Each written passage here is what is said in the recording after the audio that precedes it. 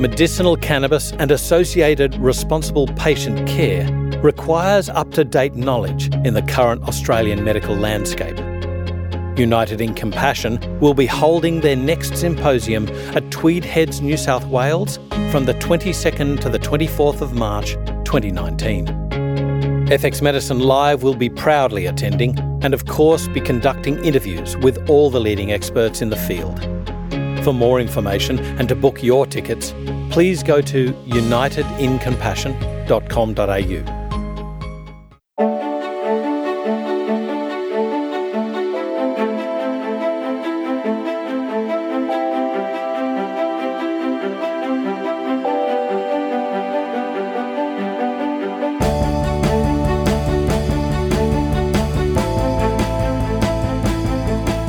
This is FX Medicine. I'm Andrew Whitfield Cook. Joining us on the line today is Anna Sangster. In her clinical work, Anna helps both men and women overcome reproductive health issues at all stages of life, from menstrual disorders, fertility issues, through to menopause. Anna began her career in naturopathy in Sydney, working at Holistic Healthcare, a centre that specialised in family healthcare and the treatment of children. It was at Holistic Healthcare that Anna began her journey into paediatric naturopathy, whilst also training in the area of reproductive health. It was after the birth of her first child that Anna returned to Perth, Western Australia, to set up her own clinic called Perth Health and Fertility to combine her two main interests. Anna is presently doing a master's degree in reproductive medicine through the University of New South Wales. And I'd like to welcome you back to FX Medicine. Anna, how are you? Good, thank you, Andrew. How are you? I'm great, thank you. Now, we're going to be talking about something often skipped over because it's one of those sort of taboo subjects, and that's male fertility. We tend to sort of always, whether it's blame or whether it's automatically assume that it's got to do with the woman. I think first we need to delve a little bit into your career. Tell us about how your career began and how you chose to specialise in fertility management. Well, I was super lucky as a student in that I got a job at Holistic Healthcare, actually working in the dispensary there. And the principal naturopath at the time took it upon herself to pretty much train me in doing a lot of fertility work. So I would sit in and observe all of her cases. And I did that for my last 3 years of studying. And then I went straight into working with her. And then I decided to do the Natural Fertility Management course. It was a residential course at the time, offered by Francesca Naish, which was life-changing. It was a really interesting, really fantastic course. And then I was lucky enough to be invited to join Francesca. So I then started work at the Jocelyn Centre. And I was mentored at the time by Francesca and also by Susan Arentz. So it was an incredible experience for a young naturopath at the time. And that belies the importance of mentorship, which you and I have spoken about previously. Yes, absolutely. Is there any specific area in which you just automatically tend to see more patients than others? Well, at my clinic now, we do, I would say, probably about 50% just fertility. So it's either couples who are struggling to conceive and have used IVF and it hasn't worked, or couples that are hoping to explore natural conception. And that would be the majority of what we see. We obviously also see a lot of people on either end of the reproductive spectrum, so young girls with issues or women going through menopause. But we are seeing just more and more male fertility cases. Yeah. So hence my interest in that area. Have the types of fertility cases that you commonly see changed over the last, 16-odd years? Well, I think definitely. I think what you said in your intro was incredibly true, where more and more, the people that sit in front of you, there is the assumption that it's a woman's a woman's fault. And I think the media really do a good job in that, in building up, the aging egg, and women are getting older. But I think what we see more in walking through our door is younger couples, which is worrying in itself, but more and more younger couples. And the man sits in front of you, and all of our couples have to do a semen analysis when they join us. And I think, it's always a surprise to the man, but more commonly predictable that there will be a sperm problem. So I think you've probably read that really interesting study that came out last year from Dr. Heidi Levin, and it was looking at it was a comprehensive meta-regression analysis. Right. Between 1973 and 2011, yep. And it showed about a 50% decline in sperm counts. And what was really interesting was it included Australian men in that, and so Australian studies. And it was so telling that, yes, in front of us we are seeing a really marked decline in male fertility. Now, that was a study regarding sperm counts, is that correct? That's right. So it looked at research between 1973 and 2011, and it really showed that in Western men there's been this sort of marked decline in count. But I think what's really interesting is it wasn't the first. It's certainly not the first time this research has come up. So as far back as 1992, there was a study also published in the British Medical Journal by Carlson, and he showed decreased sperm counts in the preceding 50 years. But I think from the one from Dr. Levine, what was really interesting was it was looking at men that were unselected for fertility issues. So often when we're looking at, pools of men, they're often men in fertility centres because they're having, struggles with conception. It's by a sample size. That's right, but this research was done on men not selected for fertility, so just sort of bog standard men across the society, and we're seeing this marked decline in sperm count. Previous research also showed this over the previous 50 years? Yes, it's been shown quite often, but there's always controversy with these studies. So they're always saying it's not and that's totally fantastic because it provokes debate. But often these studies are looking at certain groups of men within society. Right. So this most recent one was sort of so broad that it really did highlight a decline in sperm count. So forgive me. So the previous research was a biased sample? Well, no, actually the Carlson one wasn't. I think you'll find that was non-selected, but it was. I think when you start looking at an entire population with a declining sperm count, I think it always raises debate and controversy. So the more recent one was fantastic in that I think it's now a bit more universally accepted that we'd really have an issue with male fertility. What are the current theories regarding the decline in male fertility? What do they think it's caused by? I remember one old one thinking about like population density and perhaps pheromones. There's also phthalates and things like that in our environment. Well, that's actually what Dr. Levine brought to the public attention. And if you listen to any of his interviews right now, he's a real advocate for saying, look, one of the biggest issues that's linked to declining male fertility is our exposure to phthalates and pesticides. Yeah. And I think this is, when we're talking about a penny dropping moment or a changing moment, I think what's so interesting is the time frame in which these chemicals are thought to have their biggest impact. So although infertility is considered to be an adult problem because the chap sitting in front of you in consultation is a male adult saying, well, goodness, I've got very low sperm counts. What we're actually finding, or what the research looks like it's pointing towards, is that the impact is possibly in utero. So all the way back in the very beginning, we're looking at when the foundations of spermatogenesis are actually being laid in that young fetus, we may be seeing the impact of phthalates there, which is very worrying. Where's the exposure of phthalates coming for in utero? I'm aware of like phthalates, they're banned now, the old rubber ducky. And that's obviously in kids and you're thinking about a hot bath with a male child, but that's after they're born. When we're talking about in utero, what's happening? So, there's lots of different sources of phthalates in our environment. So, yes, in certain children's products in certain countries they have been banned, but then phthalates are also wonderful at being used in personal care products for adhering smell to the skin. So pregnant women who walk into my clinic covered in fake tans with hairspray on, smelling of perfume, they're just sort of a bit of a cocktail of phthalates at the time. So they're looking at, and the research is really, really interesting, and I'd love a chance to go through it with you because it looks, I think for naturopaths, it's that aha moment of going, wow, there's this window of opportunity here where we can really make a difference, not just to the chap in front of us, but to his offspring. Yeah. So I think it's a potentially really exciting area for naturopaths. So what we're looking at is this window of so when sperm and egg meet, for example, we either have an XX female genetic sex or an XY male genetic sex. But in utero, at that point in time, we're all said to be bipotential. So we can either develop male genitalia or female genitalia. And for an XY genetic male to head in the direction of making male genitalia, we need to make sure that there's enough testosterone present. Yep. So if we go back and have a look at what happens with that testes differentiation, what happens is we start making these cells called the Sertoli cells, and they start producing and differentiating.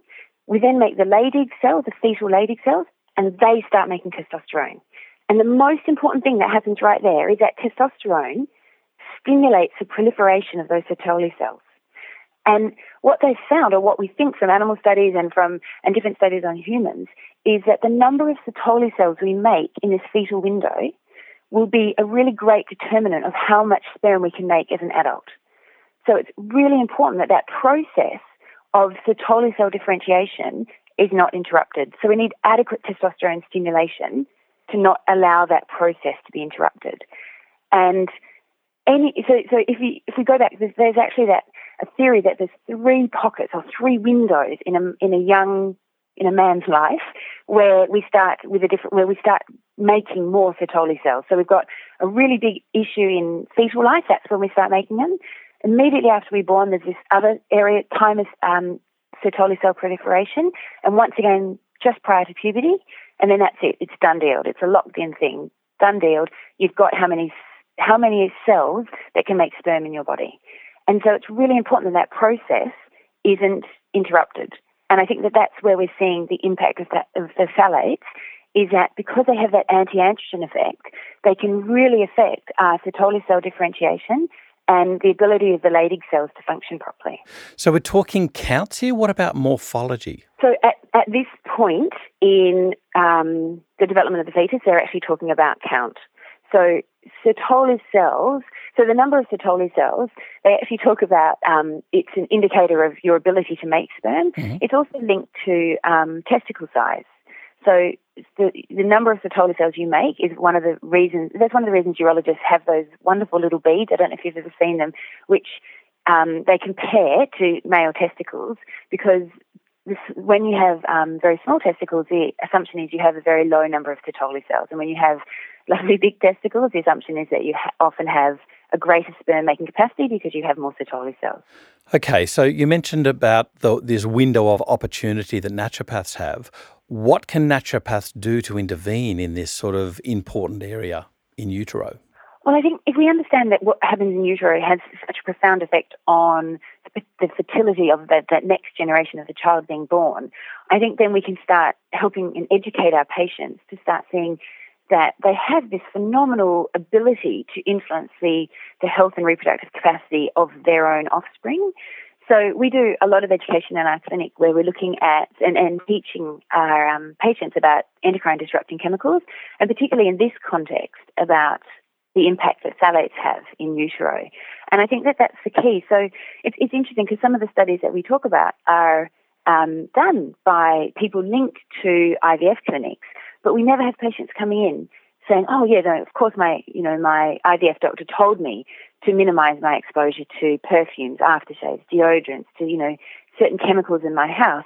And I think that that's the role that naturopaths can play, is that sort of wonderful educator role where we can help women identify, and help men as well, identify their exposure to phthalates and start working out how to reduce it. Can I also ask, Anna, that we're speaking about fetal formation here and malformation. You mentioned previously that there's 3 windows of opportunity, if you like. Can we help a newborn child if there is issues? I guess that might be an issue. What about puberty? Can we intervene then? Well, that's an interesting question because they do talk about an irreversible and a reversible impact of phthalates. Right. So the irreversible impact is generally prior to the child being born. So you either make those Sertoli cells and allow for that, differentiation and proliferation of the Sertoli cells, or if that process is interrupted, then we result in a lower number of Sertoli cells. But the reversible area comes in once the child's born and in those windows of opportunity. So we've got just after birth and pre-puberty, we can do everything we can then to reduce exposure.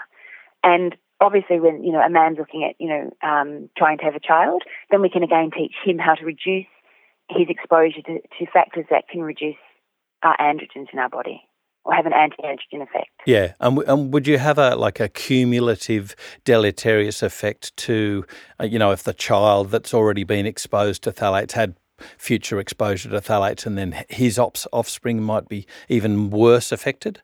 I don't know. They do talk about a transgenerational effect, but I think the great thing that we can help our patients learn is that they don't, phthalates are ubiquitous and that's their problem, but they don't have a very long half-life in our body. So if we do minimise our exposure, we do minimise their impact. Right. So it's just that, unfortunately, most people don't know how to minimise their exposure. We've mentioned sperm counts. What about things like morphology? What about things like the effect on birth with things like hypospadias or penile size? That's a fantastic example because there is, it looks globally like there is an increasing incidence of hypospadia. So just so everyone knows, that's when the urethral opening is for the penis is not at the end of the penis. And it can be anywhere along the shaft of the penis or even in the scrotum. So it's actually a very common genitourinary tract deformity. It's very common, but it does seem to be having increase in incidence, which is an issue. Right. And it's often also associated with that condition called chordee, which is when the penis has a bend in it. And it's also often associated with cryptorchidism, so that's when the testicles don't descend. Yep. And both of those are definitely linked, well, both of those are thought to be linked to phthalate exposure. Gotcha. And there's more and more research coming out that the severity of the forms of hypospadia, so imagine a young boy being born and the opening to his penis or the urethral opening where urine's meant to come out and where sperm is meant to come out is actually found in the testicles. So I know, and so it can be corrected. It can be corrected with surgery, but well, you've got long-term effects, haven't you? Well, it does, and also they talk about the less psychological effects if it's corrected earlier. So a boy can, doesn't have to sit to urinate, and he can, he doesn't have psychological problems due to the shape and size and look of his penis. But it can also have longer-term fertility effects, but mainly only the very severe forms have longer-term fertility effects. Yeah. But those two conditions, or those three conditions, are thought to be linked to phthalate exposure in utero. So when that penis, when it's developing, it really needs good androgen stimulation for correct development. And if we have chemicals like phthalates that may interfere with that process, we do end up potentially with increased incidence of genitourinary tract deformity. Can I ask here, so are we only talking about phthalates, or are there other culprits that we need to be aware of? Well, that's a good question. It's the reason that I was particularly interested in phthalates is only because it has, so things like certain endocrine disrupting chemicals have an estrogenic effect, whereas phthalates are specifically thought to, one of the ways they act is to have an anti-androgen effect. And it's just in this window of opportunity or this window of development that it's so important to have testosterone or androgen secretion. And when we have that anti-androgen effect, that's when we start seeing the really deleterious effect of the phthalates. Right. But they're also, and I was reading a really interesting, I was listening to an interesting podcast, and they were looking at the impact, and this is throwing a big scary one out there, but they were looking at the impact that possibly paracetamol is having on these sorts of problems as well in utero. And they were saying, does it potentially have a phthalate-like action? Oh. So what you were saying before is there are actually lots of different chemicals in the environment and different chemicals man-made as well that can have a really big impact on genitourinary tract formation at that really sort of vulnerable window. We're seeing an increased incidence of those conditions, like you mentioned, hypospadia. So we're looking at an incidence now of anywhere between 1 in 150 to 1 in 250 boys being born with these sorts of conditions. So, it is fairly prevalent. And I think it is something that, probably deserves more attention. And if we're looking at phthalates as playing a role, then the great thing is with education, phthalates can be avoided. Is there one set effect, if you like, from being exposed to phthalates all throughout or at different times during pregnancy, or do you get different effects during different developmental periods? So, there is considered certain times in a woman's pregnancy when when male fetuses are more vulnerable to the negative impact on phthalates. So, and this is obviously from animal studies. So from rodent studies, they've found what's called a fetal masculization programming window. And in humans, that's thought to be somewhere between about 9 and 14 weeks gestation. So if we, and this is where some of the confusion from some of the studies on phthalates actually comes into play, because if you do longitudinal studies and you do, urinary metabolites and you measure them at, let's say, 20 weeks gestation and 30 weeks gestation, then you can't correlate that with, deformities or the genital urinary tract deformities that might be occurring in the first trimester. So that's where it's really important when we read these studies that we understand what's happening as to what may cause certain problems. So there is in the 8 to 9 week area time of gestation, that's where they think there's going to be the really big impact of phthalates in terms of the potential for hypospadias. Whereas penile width, they look at it more being a bit later on, and so in the second trimester. And can researchers measure these levels of androgens in a first trimester fetus? Well, what they actually do is there's certain markers that they take as to show us about androgen exposure. So one of the big ones is that anogenital distance. Yep. So male fetuses have a far greater anogenital distance than female fetuses because it's linked to androgens. So the more androgens we have, the longer that anogenital distance.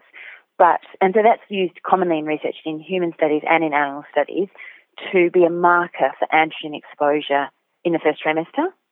So if we have lower levels of androgen exposure or higher exposure to phthalates, then the male fetus the baby being born has a much shorter anogenital distance, which tells the researcher that something's interrupted that androgen exposure. So we've spoken about other culprits. What about phthalate exposure causing other things than hypospadias and things? It's linked to, obviously, what we were talking about before is, in lots of genital urinary tract issues. It's also linked to, and these are studies that, I think have a long way to go, but they're really interesting in that there have been studies linked to in utero phthalate exposure, to poorer infant executive functioning, to attention issues, to motor reflex issues, and also to conditions such as allergies and asthma. So on the whole, Really a good thing to be trying to avoid. Absolutely. Yes. Well, so what about further research in this area? This is a hot topic. You could go anywhere with this. I know. So there's been some really fascinating studies. So there was a TIDES study, which is a multi-centre study, and I think it's a really interesting read, and it basically looks at, it examines common chemicals in household products, in foods, in cosmetics, and then it looks at, so it's really interested in mother's exposure to the child, for the child in utero, and then they're looking at markers of children's health and development. So I think they had about 753 mother-baby pairs in the analysis, and it doesn't just measure measure genital urinary tract issues. It measures everything, and it's really worth a read. But it definitely came back yet again, showing exposure to phthalates reduces anogenital and anoscrotal distance, was linked to reduced penile width, reduced testicular volume. It was often also looked at as being an issue for placental damage. So the studies are fascinating and ongoing into this area. There was also a Western Australian study. Was it RAIN's study? Is that right? That's it. Yeah? Yeah. What's the main sort of focus or thrust of that? Well, the RAIN study was really interesting because the RAIN study was one of the key authors was Professor Hart, which is so local to. He's from one of the fertility labs in Western Australia, which is always interesting when you read anything to do with Western Australia in the research. And they were looking, and this just shows you how long this has been a problem, because their study, I think, started over 20 years ago. Wow. And I know. So this isn't new stuff. This has been going on for ages, but unfortunately, I just don't think it's being disseminated enough and quickly enough into the population, saying, you know what, you can do something here. So that study started about 20 years ago, and they actually were measuring, and unfortunately with that study, and one of the things they do say in that study is one of the limitations is at that time, they were measuring phthalates as in the serum, whereas now they're more commonly measured as urinary metabolites. Right. But even then, the research is still saying these phthalates are causing a problem. And now the young boys that have been born, I think they're about 22, and they're looking at the impact of maternal phthalate exposure. And bear in mind, this is 20-odd years ago, to looking at their associations now with sperm counts and anogenital distance and testicular volume and whatnot. Urinary metabolites, obviously, are those things that are being metabolized out of the body and being excreted. So if you're catching what's coming out, do they correlate with serum levels, with what's in the body? So that's what they said. Generally, they do to an extent, But I think that it's generally considered better now to look at the urinary metabolites rather than the markers in the Because serum. it's non-invasive, or? No, actually, I'd have to go back and have a look at the study, but they actually were talking about some of the different reasons why it's harder to capture it in the serum than it is in the urine. Oh, okay. That's interesting. So I think what was interesting is Professor Hart's from Fertility Specialists of Western Australia, and I think it's so exciting when you have people from, sort of doctors from fertility centres looking at this impact of phthalates and saying, wow, do you know what, this might be one of the big causes, or this might be a potential cause or a contributing cause of fertility issues in men today. And I think that it might be the beginning of fertility labs starting to educate their patients, saying, do you know what, we can do more than this. We can actually not just help you overcome your fertility issues, but hopefully help you have children that don't have fertility issues, that are having adequate Sertoli cell proliferation. And, so therefore the next generation has a better chance rather than declining male fertility.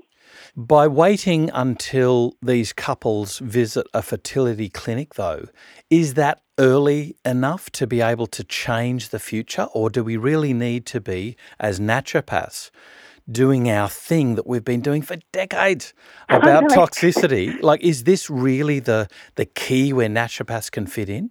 Well, I think one thing that Francesca Nash used to say is what we need to do is prevent a downward evolutionary spiral, and hopefully with doing preconception care, what we're doing is creating an upward evolutionary spiral. And I remember that from 20 years ago, and I think that, it's what we need to be working on. So I think, there's a much greater community understanding now that alcohol in pregnancy is a problem. I think more and more people are recognising that obesity in pregnancy has potential, really negative effects for offspring.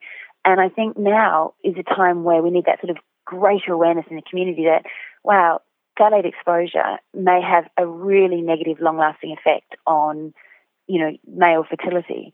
And I think that if, as naturopaths, I think there's a phenomenal role that we can play in helping couples to recognise their exposure and how to reduce it. And hilariously, I think in clinical practice, the minute you start talking to a couple about, trying to avoid their baby being born with hypospadias or a short or small penis or a bent penis, very quickly the male, the man in the relationship, he's on board. He's ready to do anything to not allow that to be the problem. Yeah, which is interesting, isn't it? It is. It shows what motivates us.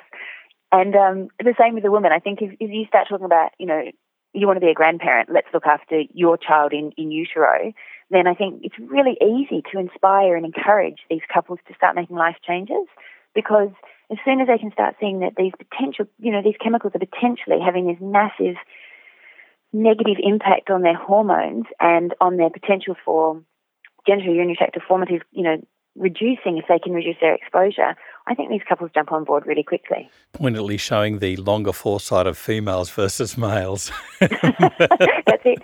And, Andrew, when we talk about that other window, when we're talking about how Sertoli cell proliferation, we see it in fetal life, we see it just after birth, and we see it in that sort of pre-puberty area. Yeah. I think that one thing that really motivates me is I've got two boys, and when they come home talking about, the Rexona wars in the gym change rooms. They're what?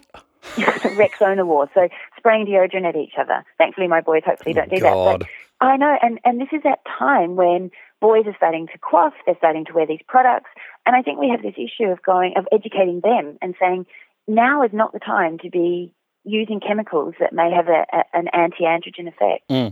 So that education, I think, as naturopaths, I think we have a phenomenally important role, and we really go to town in our clinic with discussing, about the research into personal care products, about storing food in plastics. There's some really interesting study about phthalate levels and eating out. And people that eat out more, or people that eat out in takeaway fast food restaurants, have a much, much higher phthalate exposure. Eating out or eating from takeaway? So takeaway is the biggest disaster. Yeah. But couples that eat out versus couples that eat home-cooked meals also had a higher level of exposure. Yeah. So just teaching, this isn't like teaching, asking patients to jump through hoops.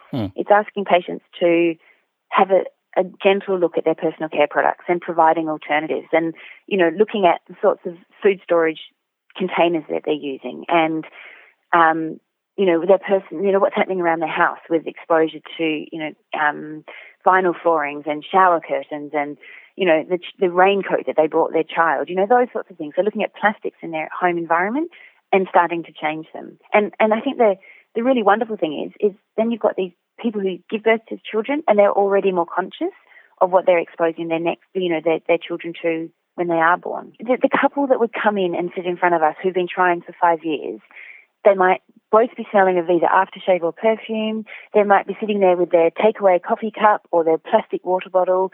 They, have just washed and shampooed their hair. They've got their deodorant on, their makeup. They've driven there in their brand new car that's off-gassing. They're sitting there with their muffin wrapped up in plastic in their, their handbag for morning tea. And they have no understanding that this sort of continual thing that they do every single day may be having a really negative impact on their potential for reproduction. So I think that, there's just simple things that make a really big difference. Yeah. And I think that that's where naturopaths can come into their own. And nor the simple activities. If you get a new car, it's not like you're going to not get a new car because of that concern. What about opening the windows when you get into the car? These really simple activities that we just don't understand. That's where I think the sort of naturopaths can really play a great part in reducing overall exposure. Do you know one other area of phthalate exposure which I think is really quite alarming and quite worrying is when we're looking at phthalates added to the PVC plastics in medical equipment. So it's a really big issue because a young baby born premature is possibly going to be, on a number of medical devices. So they probably have a breathing tube, they have a feeding tube, they're going to be, have an IV line. So there's all sorts of things where they are getting continual exposure to phthalates. And I think that certain slightly more proactive countries, so even as far back as 1992, Vienna started phasing out phthalates in medical supplies and medical equipment.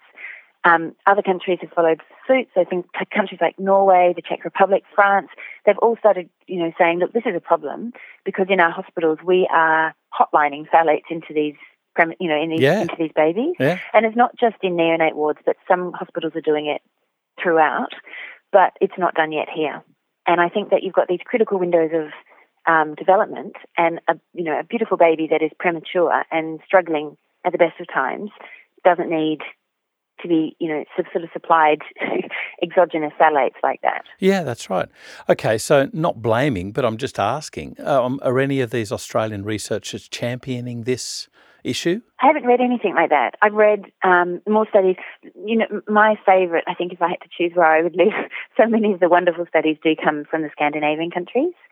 But interesting, like I said, it was Vienna that started that awareness. Wow. But no, as yet I haven't read anything about Australian hospitals and what their future plans are. But I think that, again, with public education and again with that public pressure, then hopefully we can see more and more hospitals choosing to use supplies that are phthalate free. Yeah. When you're talking about these non-branded spray, deodorant, antiperspirant sprays, do roll-ons make a difference, or is it in the chemicals that's in I think that you'll find with the difference between roll-on and spray is the aluminium. So I think and I'm not entirely sure, but I'm pretty sure that you inhale a lot more aluminium when you spray than rather when you roll on. But in terms of phthalates, you're still going to be exposed to them. So anything that has, that sort of artificial fragrance with something into making sure it adheres to your skin, that's where we get that exposure to phthalates. Our exposure comes through three main areas, so either ingestion, inhalation, or dermal contact. So we talk a lot about ingestion in terms of really trying to encourage people to store food in glass or in ceramic, about really trying to encourage patients to, not heat things up in plastic ever, and not use Glad wrap and not use all those sorts of products, not use plastic water bottles, for example. And then in terms of inhalation, I think a lot of that's understanding that we need to keep really good fresh air coming through. We need to not be using things that, that have that incredibly strong smell. So our shower curtains are cheap plastic raincoats, that sort of thing, vinyl flooring. And I think that's where it's a really big issue for kids because they're low to the ground and they're exposed to that at a much higher level. And then dermal contact, I think that's the biggest one that we see in clinic is people are just covered top to toe in beauty products that contain phthalates. So I feel personally so sad when I see a pregnant woman covered head to toe in fake tan and you can smell that they've got, some very strong perfume attached to it to try and cover the smell of fake tan. And I just think that poor baby is just enveloped in inside a woman covered in phthalates. So we do a lot about just educating them about simple ways that they can start making differences, and you try and do it in a non-alarmist way, but particularly if the woman's already pregnant.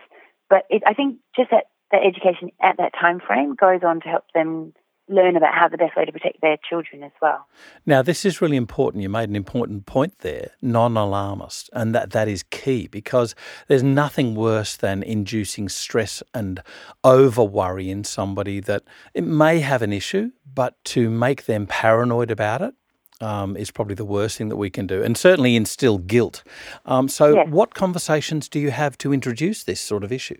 Well, so it would depend on who's in front of us. So if it's a couple that aren't pregnant, then I feel I can give them more information to try and help them, direct them into the, safer products and safer alternatives. But often we also inherit into our clinic patients that come in who are already pregnant and want help and nutritional support through their pregnancy. And if the lady is already 6 weeks pregnant, 10 weeks pregnant, 20 weeks pregnant, and you can tell just as they walk in that they're, covered in perfume and they're drinking from their water bottle, then you're right. You don't want to alarm them. You don't want to cause concern. So just very gently we start talking about how to be beneficial for their child, and also for when the child's inside in utero now, but also when the child's born, that we start lowering exposure to these chemicals. But we certainly don't talk about conditions like hypospadias or the potential for hypospadias there and then, because often by then it's too late. Yeah. So what sort of lead time is best? I mean, obviously, decades, but what sort of lead time is workable? Well, the ideal would be, I'd like, say, 3 or 4 months with every patient to get them, ready and as healthy as they can possibly get to try and conceive and therefore have the healthiest offspring. But often couples come to see us after they've been trying for 4 or 5 years. And so, and often some of these women are older by this stage. They may have not been older when they started trying, but, all of a sudden they're 39 or 40 and they are not at all interested in not trying for 3 or 4 months. So we just very quickly say, right, that's it. Let's minimise exposure from today on. Yeah. And I have to say that those are the couples that are so responsive. And it's not a big deal for them. They're really keen to make the changes, and they do it very quickly. Because they're concerned because of their age, is that what you're saying? Because they're concerned for the health of their offspring, and because I think they will do anything to get pregnant. Yeah. So they're a very highly motivated group, which is fantastic. What other routes can infants be exposed to phthalates? So again, that's an interesting one.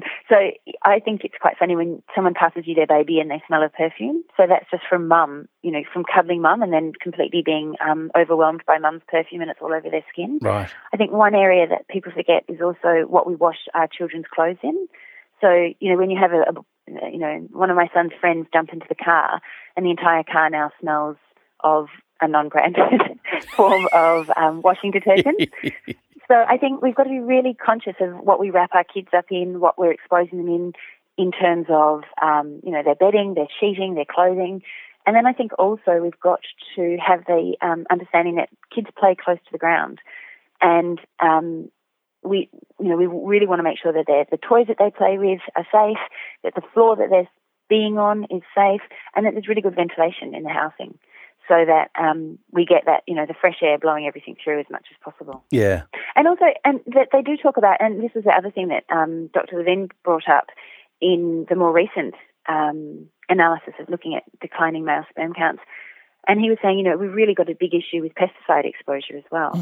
So, I'm a big advocate, if we can, of trying to make sure that, we eat as much organic food as possible and that young kids are fed as much organic food where it's, affordable. Now that we have genetically modified plants, my issue is the point of genetically modifying them is so that they can handle pesticides. And the point of handling pesticides is not for the benefit of that plant per se. It's to increase yield on the farmer's land by decreasing pests. And so what they do is they can load these plants up and they don't get affected. But the humans who ingest them, well, there you've got a cumulative dose, haven't you? You do. And when you have when you have, researchers like, someone who's very prominent like Dr. Levine actually calling that out, then I think that hopefully it's, it will have people sit up and start paying attention and sort of going, wow, we don't think of pesticides on plants as being potentially detrimental to fetuses in utero. But if that is a potential, then I think it, deserves a lot more research, and I think it deserves a lot more attention. Anna, there's one last question I have to ask you, and this is something I know about you. You actually mentor naturopaths in your local area, correct? I do have. We have a group that I mentor, and at the moment we're very busy and very full. But obviously, if anyone is interested, they can give our clinic a call, because we're always trying to do the best we can to, help as many people on board with understanding this area of reproductive health. Anna, I can't thank you enough. It's not just a burgeoning issue, this is a dangerous issue, and we have to act now to make sure that we have, as you say, an upward evolutionary spiral.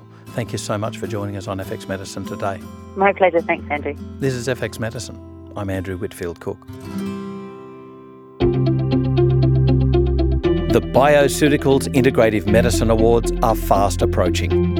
The Beamers showcase the outstanding talent we have in the Australasian integrative medicine profession and are held in conjunction with the Bioceuticals Research Symposium. To book your ticket to this gala dinner event, visit bioceuticals.com.au and click on the Education tab.